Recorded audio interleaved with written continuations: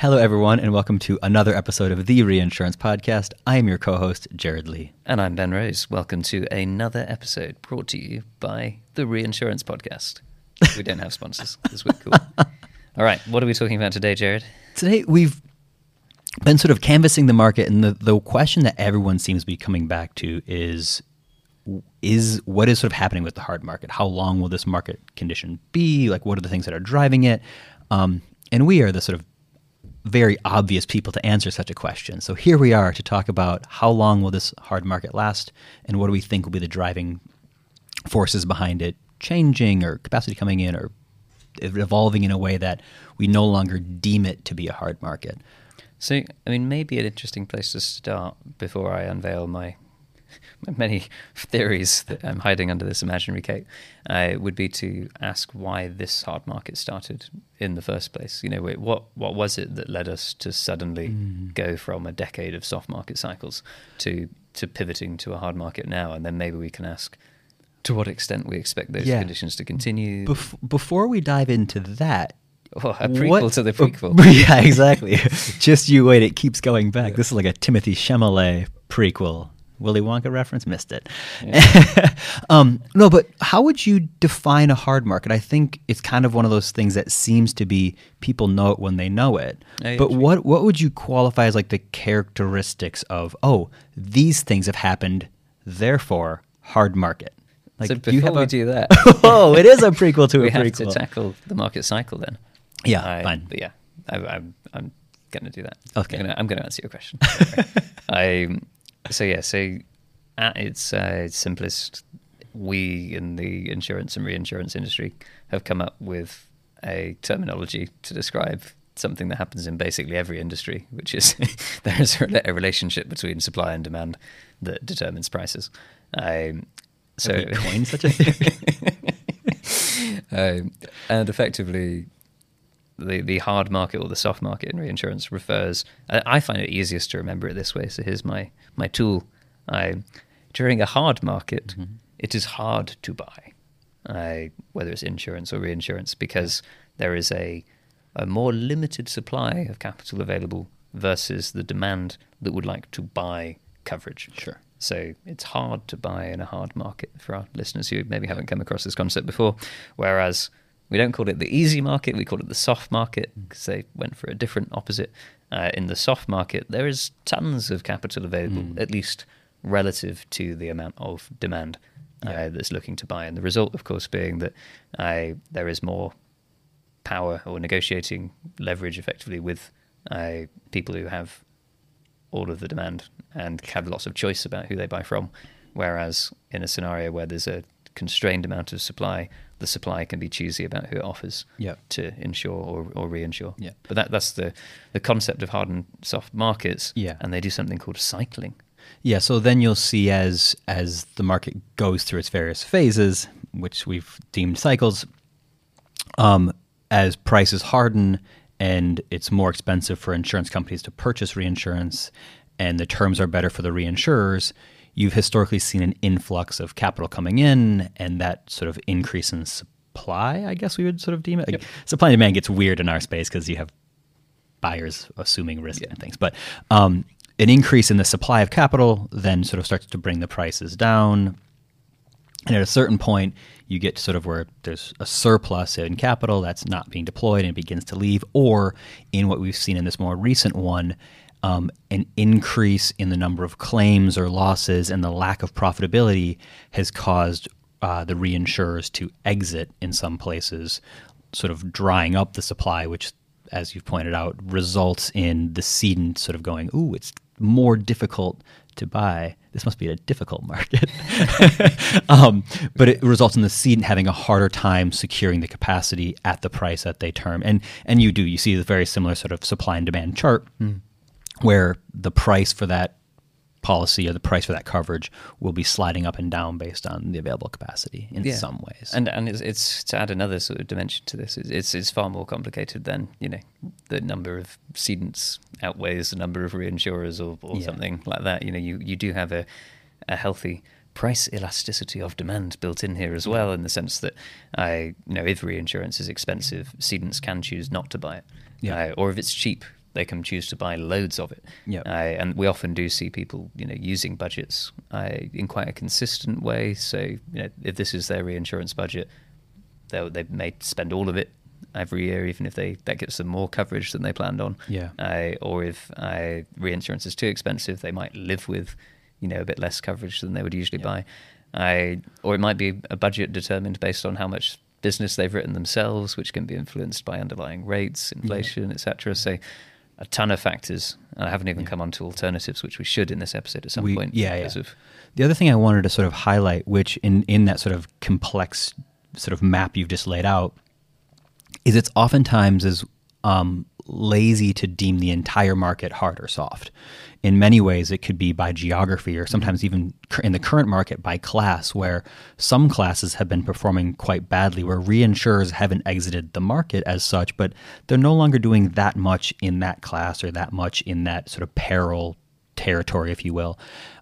So certain parts of the market are much harder than maybe others. You might see marine sort of being relatively normal, or some parts of casualty being relatively stable, whilst you see some parts of the property market hardening quite a lot. So you see the bigger types of products, big property cat stuff being quite a market mover oftentimes, or the big casualty programs.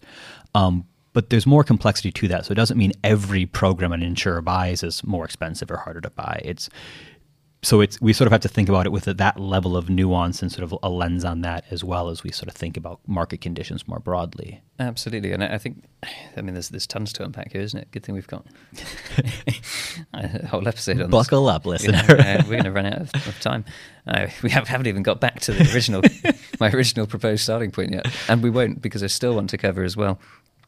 We think about hard and soft markets being a state, but I guess in some ways they're directional, right? It's not like suddenly reinsurance or insurance is expensive or cheap. It's more that prices are increasing or prices are decreasing.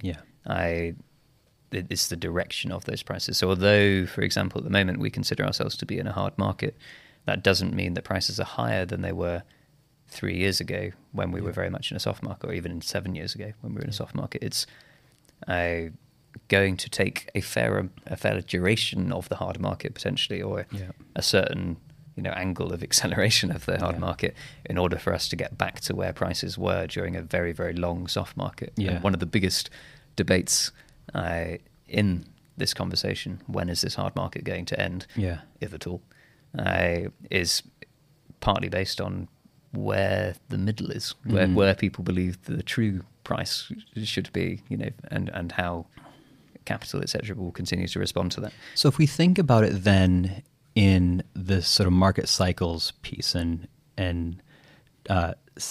focus your mental eye on a nice sort of sine graph, listener, where you have that. I think that directional piece is important, right? So soft is when the arrow is trending down, and then you hit a bottom and the arrow begins to trend up. And the entire journey up would be considered a hard market in many ways.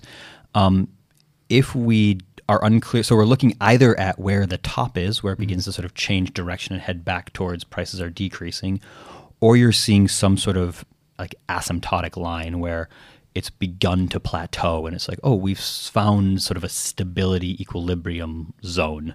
And then maybe the question becomes, how long do we stay there before outside factors shift either supply or demand, and you see a directional shift again?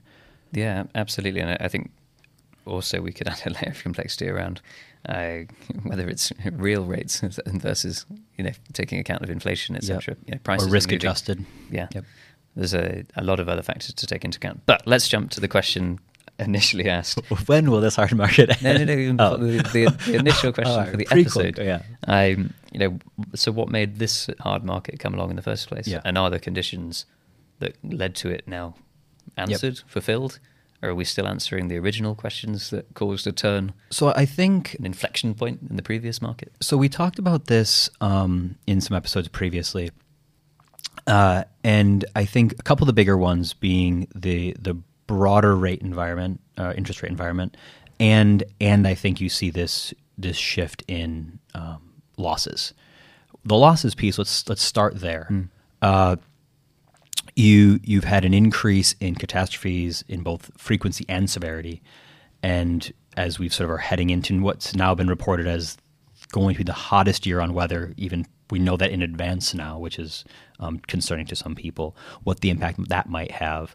But we don't yet know. I don't feel we yet have a lens as to what the new loss equilibrium is. What you saw something was like the number of billion pound dollar plus losses in a year. This has been the 6th year in a row that insured disaster losses have been above 100 billion. Yeah. Which used to be considered an exceptional rare. year. Yeah. And again, 100 billion is a number that's not been adjusted, etc. But that still, changes the way that we think about scale here. So the reinsurers have to enter into a universe in a world where that is what's expected. But I guess equally, we're looking at a Lloyd's market specifically, to take another example, that's looking at a stamp capacity of 50-something billion of premium when I think back, 10 years ago when it was on 25. So the amount of premium potentially that's sloshing around has grown quite a bit as well. The world is riskier. Yes, people are spending more on insurance there as well, which I think was a worry for a long time, that as a share of GDP, as a share of the world at risk, insurance was becoming a bit less relevant, arguably, which also may have made things challenging if we were just left with the bad risks. Yeah. But you could argue we're trying to track how much riskier the world is coming. Yeah. So I think piece one will be the market coming to an understanding and to a level of comfort with the loss environment that they expect to be in, and calibrating their internal positions on that, but also maybe improving their ability to model those losses and adjust their prices, and in some cases for a reinsurer, build a portfolio strategy that accounts for certain classes having many large losses, but others being a bit more cyclical or similar. So I think that's the first piece, is getting comfort there. The second piece maybe being the supply, the interest rate environment driving or having an impact on how much supply is coming into the space. Yeah, I think we had a number of events that we should come back to in a minute, but we had one big hurricane that kicked off sort of much more urgent conversations about rate change this time last year, well, just over a year ago. This year we haven't had that. We haven't had a single big hurricane event that's caused substantial losses. Yeah. So perhaps this gives a chance of a more asymptotal sort of flattening of the curve for now. But as you said a moment ago, we're going into a El Nino year expected to be the hottest on record, possibly a 1.5 degree change versus pre-industrial levels climate-wise. Who knows what that's going to lead to when we come into next year. So it could be that even if we do have a relaxation from the hard market in its original level of acceleration, it might be that it picks up again quite quickly after that. So it was event driven to some extent. But I think I do have an interesting story for you. Let's go. It's not a story, an interesting theory. Okay. Which is that the hard market has in large part been sustainable into this year because of the number of topics available to underwriters upon which they've been able to point to uncertainty in the world around them. Sure. And uncertainty in terms of not necessarily directly risk-relevant factors, but factors that affect the overall supply of capital and its vulnerability. So if you remember what actually kind of led to real struggles with the previous hard market, it was retro capacity had suddenly gone missing, so nobody knew whether there was going to be reinsurance to buy until that became a bit clearer. So even if you think, well, actually it's not been a bad year for marine or whatever, or some individual class of business or some individual region, if the global pool of retro or reinsurance capacity becomes constrained or is hit by a major event, then you're going to expect prices to go up.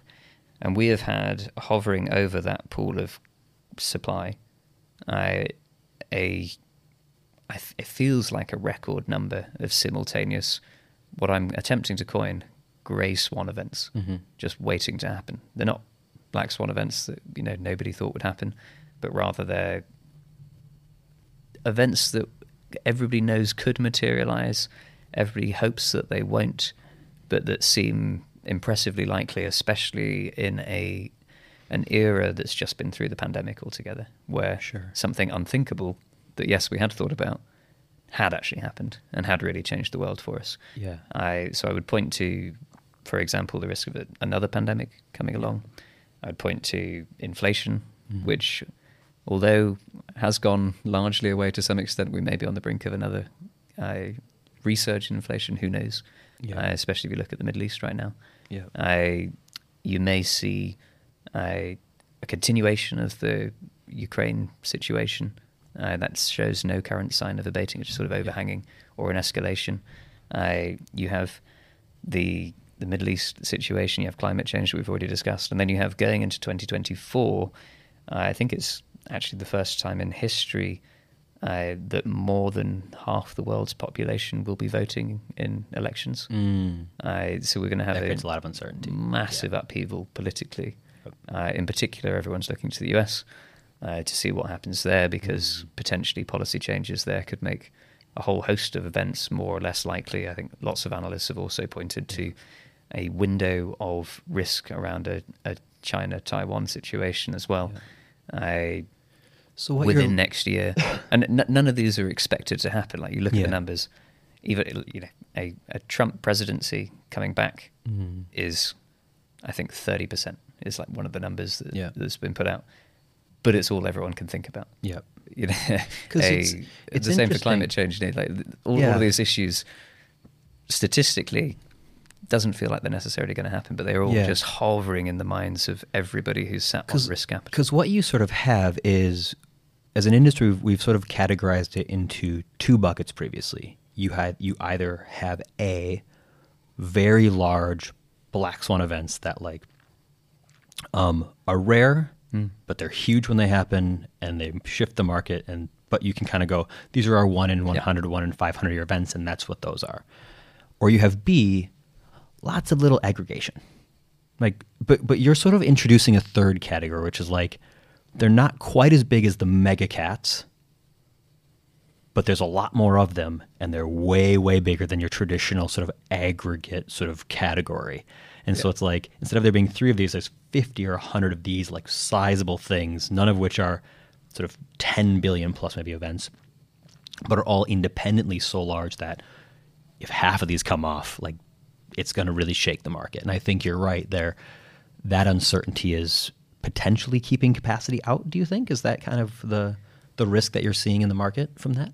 Yeah, I think so. Not just keeping capacity out, but also just making it very hard to be a reinsurance broker to push for softer prices. Like, if you're a client or a broker and you want to go out to market and say, the world isn't as risky, you should be giving us a better price. There's so many things that an underwriter can point to, so many objections that you can raise. And to the exact same point, the LPs, or any kind of source of capital that might consider backing an underwriting operation at the moment, not only have they got the likely peaked but probably sustained interest rates as an alternative source of return on investment that they can use instead of the reinsurance industry. Not only that, but hovering over their minds is also, do I want to get exposed in an industry that has, direct interaction with these grey swan risks that could potentially, really, really ruin my investment. Whereas you don't have that if you're, choosing a much safer, seemingly uncorrelated investment, potentially. Yeah.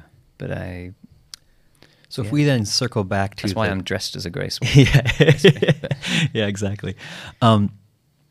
If we then come back to the question at the very top of the show of when do we think this market will end, by which we're saying it will either flatline in its sort of continued rate increase on the whole, or begin to start to come down a little bit, what do you think is the answer to that then?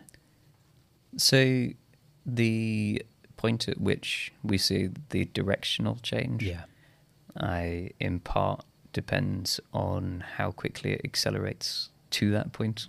Everyone's happy as well, right? Sure. I feel we upset each other quite a lot during the previous year's renewals because it was such a sharp acceleration. Yep. And it left people without cover that they wanted. It left people... people hadn't budgeted for a sudden shift in their reinsurance costs. Nobody was ready for those conversations, for like a radical... Yeah, and they were using it like it was like a Band-Aid pull. Like it's gonna hurt year one. But it was an aggressive and fast reset. And if you compare that to soft market cycle that we had for a very long time, it was more of like a gradual erosion of prices. Yep. I think this year's renewals will maybe give quite a strong signal. Yeah. In terms of direction, in terms of what people have paid as an increase this year, of how comfortable people start to feel about leveling that off a bit. Yeah. How quickly we accelerate there versus if I'm a pragmatic underwriter here, and I think that this hard market cycle is caused by sustained factors that will continue next year and perhaps for several years afterwards, which, to be honest with you, I think is quite likely.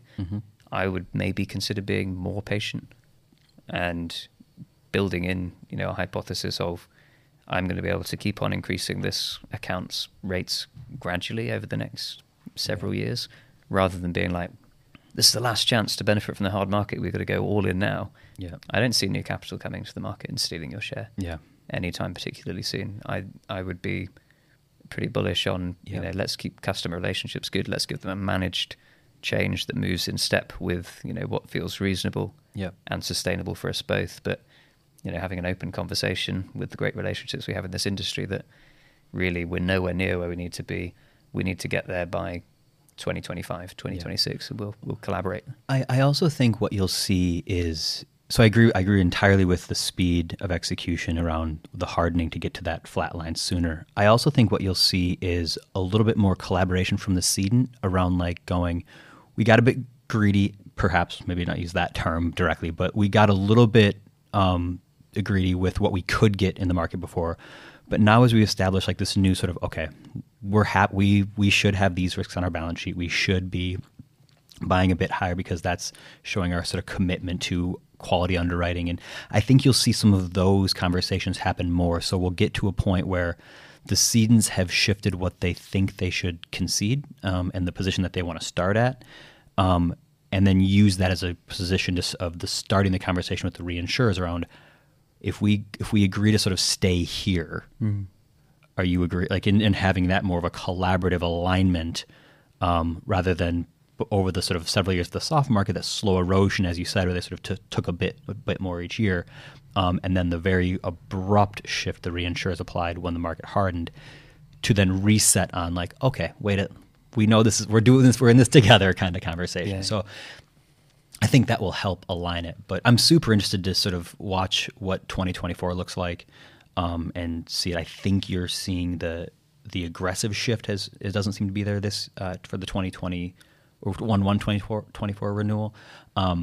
But as we go into the duration of 2024 and the year ahead, I think you'll get a sense as to what that looks like from a capacity perspective as well as from a sort of alignment perspective. I think this should be a massive boom for our industry at the insurance level and the reinsurance level in terms of just scale, right? Like, yes, the losses are getting bigger, but right now you've got, AI risks arriving that weren't there before that are suddenly going to be huge. You've got an energy transition that's worth billions all over the world as people race to get access to rare minerals. You've got defense budgets being established, that range into the hundreds of billions. Yeah. There's so much demand right now for insurance that's going to flow through to reinsurance if we can position ourselves to take advantage of that and to be available to help people who need coverage in really, really uncertain times. Yeah. And the sort of converse of the fact that uncertain times are scary is that's when insurance becomes the most valuable. Yeah. So it's our chance as an industry to step in and make a difference and actually grow our value to the world. Yeah. So that was the longest no answer you're ever going to get on the podcast around what we think, but it's tough. It's complicated. So those are some of the things that we factor in, but there's no direct answer to something like this, which is why it's such an interesting area for us to dive into. But thank you for enjoying that one with us. That was an interesting discussion. Thank you. Yeah, we're going to flee the studio now because it's appropriate for this time of year. Absolutely freezing. It's like shaking in the studio. Until then, everyone, thank you so much.